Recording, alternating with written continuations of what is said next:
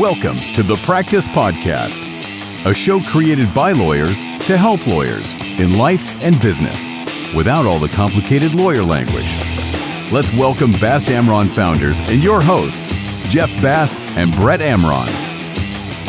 Hi, Brett. Hey, Jeff. Hi, Nelson. So we are recording this on a Wednesday. There's a storm outside, basically, but we are safe and sound. Brett, I know we've been observing, and we've talked about this on other episodes of the podcast, an influx in South Florida. People moving here, but also law firms. And lots of national firms that offer a different product maybe than we offer. It's they're more full service. And that's something you and I have talked about over the years. We've talked to other firms. Some big firms have approached us over the years. Obviously, we haven't made that type of move, but what do you think? Is it better to have a specialization like we do, or better to generalize? Well, I don't know if it's, we can't sit here and say better. I think it's a decision that lawyers and owners of practices, right, have to make. There are pros and cons all around, and we can work through those.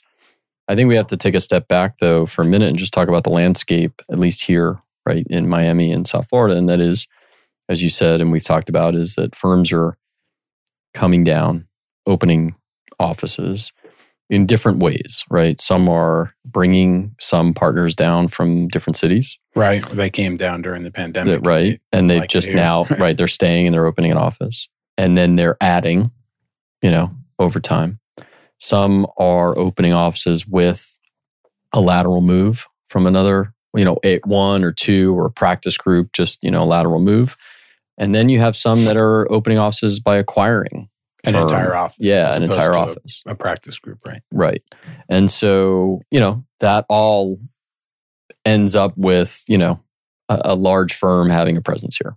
And so even that presence can mean a lot of different things. Yeah, exactly. It could be one practice group. It could be multiple practice groups. But when you join a large firm, you have, and we've heard this, the pitch, and it's certainly true, which is you have access to resources, right? You have access to resources in your office by the fact that you have other lawyers in different practice areas, and you have resources in other offices throughout either the country or in some cases internationally, right? Sure. And so there's some benefits for sure to that, depending on your particular practice, right? Yeah, and the nature of your business.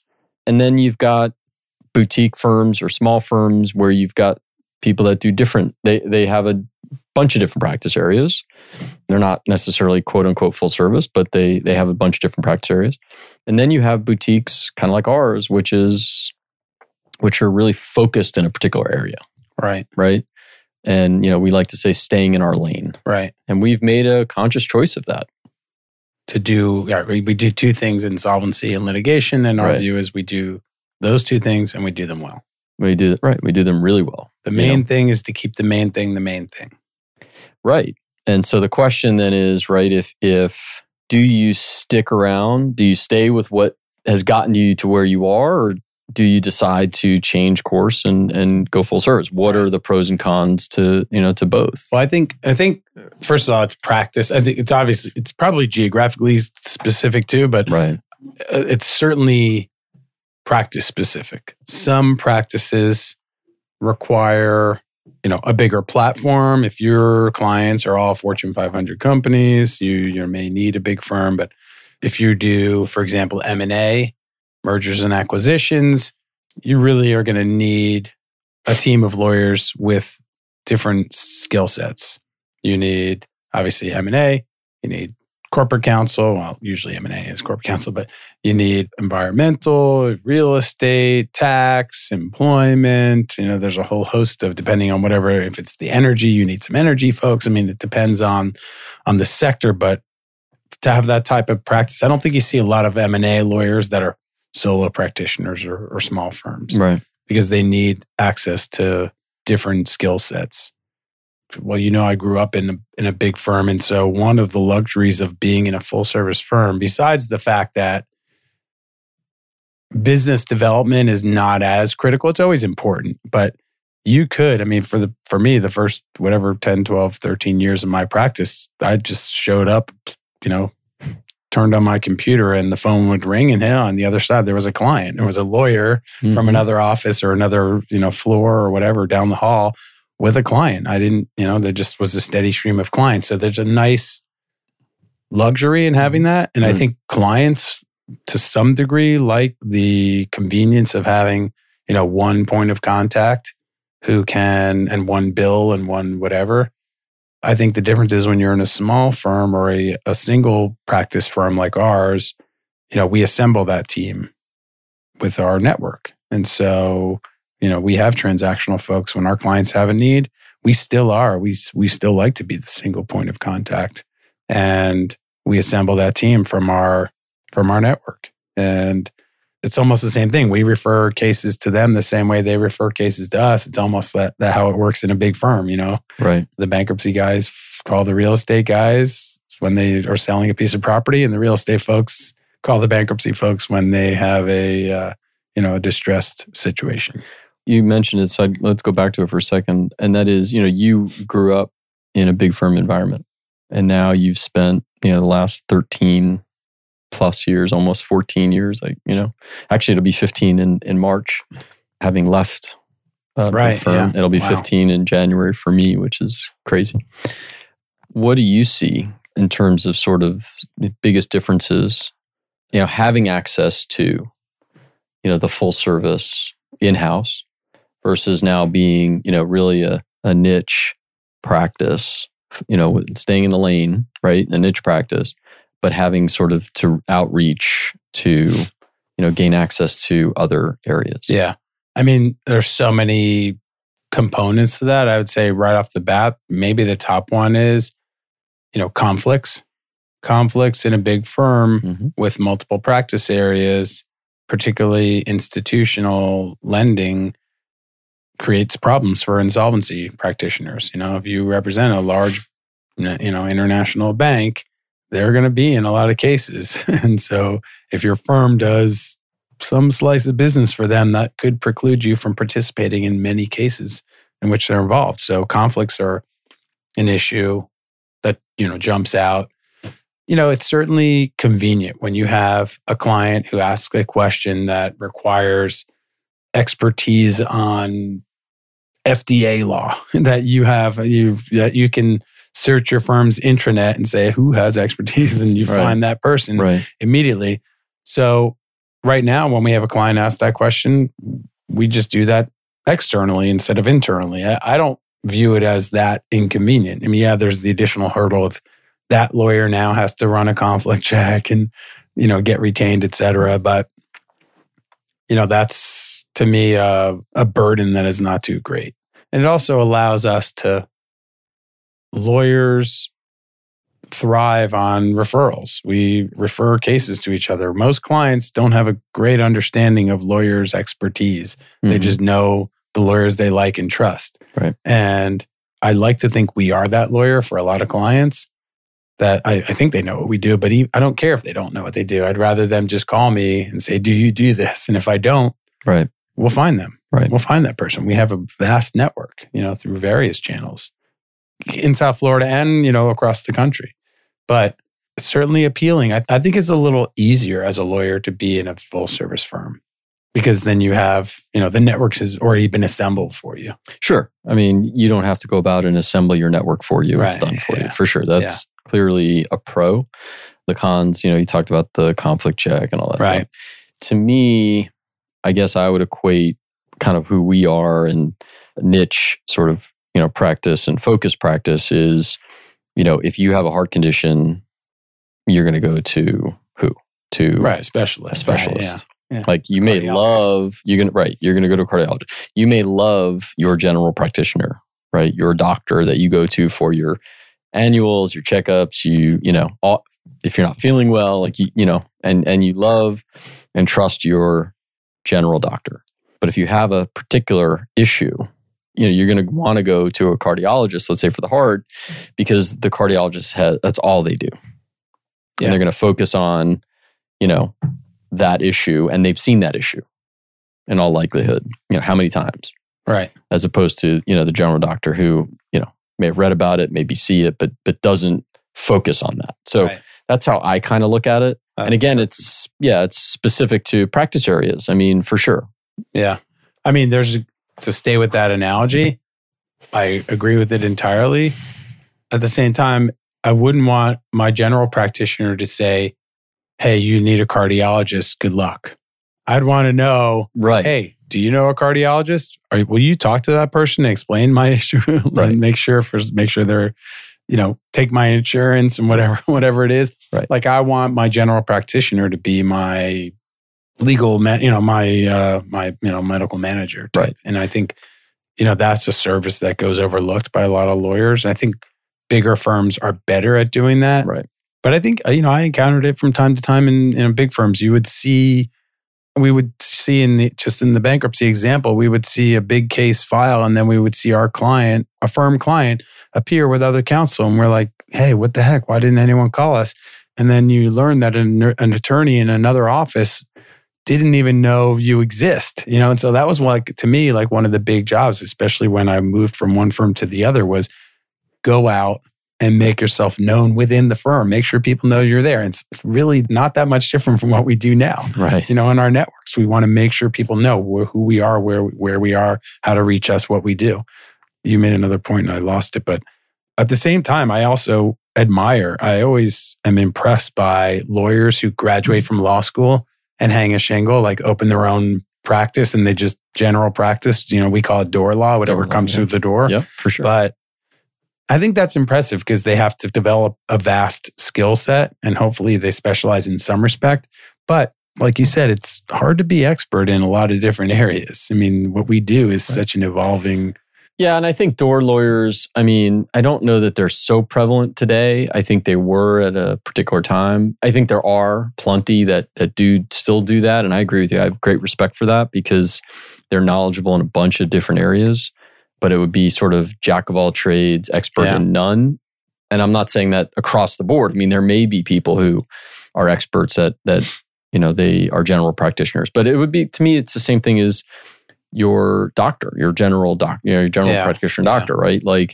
They see everything, they're exposed to everything. But again, if you have a particular issue that may need an expert, they may refer you to somebody else. And I agree with you that you want your general practitioner that you trust, that you go to, to recommend somebody.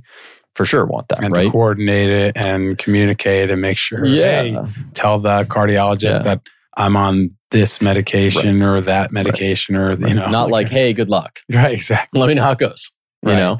Yeah. And I think that is super helpful. I think that on any referral, I think for the specialist, I think that is helpful to the specialist because the specialist then comes with some air of credibility and trust that, the client or the patient would have immediately, right? Because of the referral and the nature of the referral. So I know we're kind of jumping around on that stuff, but I think going back on the general, look, there is definitely a need for it. Otherwise there wouldn't be any. If there is a particular issue that is, again, of a certain nature, that a lot of times the specialist is needed, the niche practice. Look at insolvency just as a practice generally. Mm-hmm. There are so many specializations within the insolvency world. Think about it. There's tons of firms out there that do low cost, high volume consumer cases or that specialize in specific chapter 13. We're not set up to do that. We don't, have the, it's just a different product. But that service, a lot of people might, scoff at that and say, oh, it's just a lower class of service. It's really not. Those lawyers can, first of all, live a successful life, but they can also help a lot of people that many of whom would not be able to otherwise afford this service.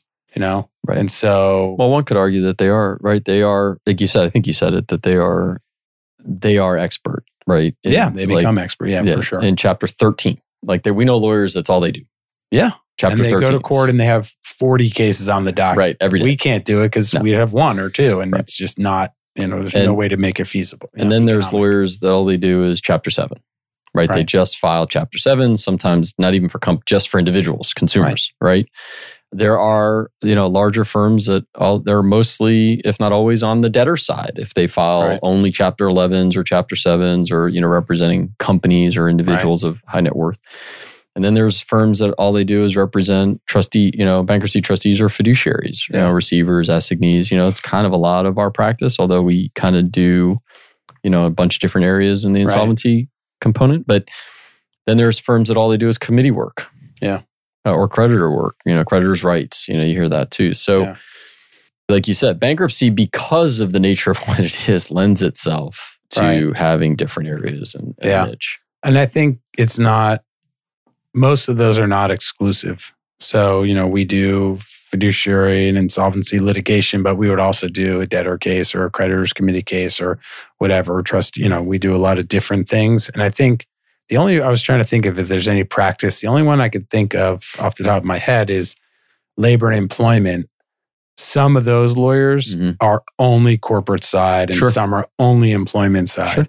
So you won't see most corporate employment lawyers, they will not take a wage and hour case or a discrimination case against a company. They want to represent companies and they say, I represent companies because they don't want to be seen on that other side. Yeah, it's a tough, that's hard to do, right? Right. What if you have two matters on a calendar in front of a judge on a motion calendar? One, you're representing the company. One, you're representing the individual. I mean, you can do it, right? Yeah, but does that put you in a bind? Right. Yeah, that's the only practice I was thinking of, and I think that one makes a lot of sense. Business wise, I think that's more. There's no real conflict there. It's just it's a business conflict. It's my clients are getting sued by former employees who are accusing them of something that they think is wrong, that they think that they're not guilty of, I should say. And they don't want a lawyer that's bringing those kinds of claims against other companies like them. Right. Right. Yeah. And so that's a business conflict, but I think mostly it's a business decision. But I also think, it's almost like, I think of in-house lawyers, companies that have a single in-house lawyer, general counsel, they do as much as they can themselves. And then they bring in outside counsel, so most in-house lawyers are going to, help negotiate a contract, maybe buy a business or buy a division or a subset of assets, but rarely will they defend a lawsuit. Yeah. Although maybe they would. Maybe if it's a simple breach of contract case, they do it as much as they can, and then they bring in an expert. If it's going to go to trial, they bring somebody else in. I think there's a lot of lawyers out there, the door lawyers, for example, who fill that role externally. Their clients go to them for everything. And the general counsel, right? General outside counsel. And the question is, do they all know when they need to bring in someone else? That's always the struggle. And we've encountered that from time to time. Like a referral comes up and the question is, it's not really our area of expertise, but could we do it? Yeah, we probably could, but should we do it? Then that's the question. Should you do it? Right. If it's, IP litigation, intellectual property litigation. No, I don't think we haven't. Answer that. Yeah, no, exactly. There's always a first case for everyone. God, no. But if it's specialized, you really are doing, we actually see this all the time with non-bankruptcy lawyers coming to bankruptcy court to either litigate or challenge a plan or whatever it is. And they know enough. It's not that they're incapable, but they understand maybe the fight that's before them, but they cannot have a good sense of the context of that fight. Well, it's tough because there may be just a litigation. It just happens to be in bankruptcy court. And so the litigator may say, I got this. It's bankruptcy court. I'll look at the rules. I'll figure it out. But there's so much more of a dynamic in there. And we do see it all the time, that I'm not saying that litigator can't litigate in bankruptcy court. I don't think that's what you're saying either. No. But they probably benefit, right, from having somebody either with them or handle it without them, right, that routinely goes to bankruptcy court. Like, I wouldn't ever appear in tax court or in patent and trademark litigation. Like, that's either I wouldn't without somebody sitting next to me that is an expert, or handling it on a primary basis with me And I think you feel the same way, because that's a really specialized practice that, we're just not set up to handle on a primary basis. Right. And again, maybe even depending on the case it is or the facts at all, like it may be something we hand off for sure. So I think that it becomes harder for that lawyer to make that decision when, like you said, oh, can we handle it? Maybe. It becomes harder when, look, we all are trying to earn a living. Yeah. And if you're slower and you get something, someone calls you and you're like, not really my wheelhouse, but I'm slow, so I'll handle it. Right. It's usually when lawyers run into issues. Right. Yeah. And we've had situations where, I had this recently, a client, it was a referral for, defense of a fraudulent transfer action in Kansas and somewhere else and so we've done dozens of those, but we're not admitted to practice in Kansas. So, we say to the client, look, we can handle this and we may be able to negotiate a quick resolution, but the point is candor, like that we're candid about it. We wouldn't say, yeah, we can handle this. I'll tell them, look, I can handle this. Most of these resolve out of court, but if we have to go to court, we're going to need local counsel. And if we need local counsel, in that case, you're probably better off with counsel in that jurisdiction, admitted to practice in that jurisdiction. Right. Not always, but sometimes. Yeah. It really depends on the nature of the claim. But if for a run-of-the-mill, routine cause of action, and sometimes, I think lawyers have a tendency to do that. I'll do the first round. You see that sometimes with, real estate lawyers, for example, they'll kind of handle the first round of a dispute until it goes to litigation. Then they bring in a litigator. And so sometimes that's okay. But we've also seen circumstances where the first round was actually, we've even seen accountants do this. One circumstance comes to mind where the accountants may have handled the first round of a dispute and trying to settle it, trying to resolve an issue, and made a boo-boo. Yeah. I think we've kind of beaten that topic. Anything else you wanted to add to that? I don't know. Like we've talked it through. I thought this was maybe the beginning of a conversation where you tell me you're going to a big firm. Yeah. I think we are one day after Election Day. And I think we should talk politics. No, I'm just kidding. I don't want to talk about politics on this. We don't have enough time. Nelson even perked up for that. Yeah, he did, didn't he? Look at him. You woke him up. We don't have time for that. But what I was happy to see was it appears that the turnout and the voting was significant. Right. And so I'm very happy about that. And I think that more people, because if you don't vote, then you can't really complain. Yeah. So we need people to get out and vote whenever there's an election. Keep doing it. Keep registering. If you're not registered to vote, get registered and get prepared for the next election. Agreed. And if you enjoyed this podcast, please give us a 5-star review, follow us, and share it with your friends and family. And if you have any questions about this episode or something we discussed, or if there are topics you want to hear in the future, if you're interested in being a guest, please reach out to us directly or through our details in the show notes at bastamron.com. Thanks, Jeff. Thank you. Thanks, Nelson. Thank you, Nelson. Stay dry. For more information on this show and other resources, visit bastamron.com and connect with us on LinkedIn, Facebook, and Instagram at bastamron.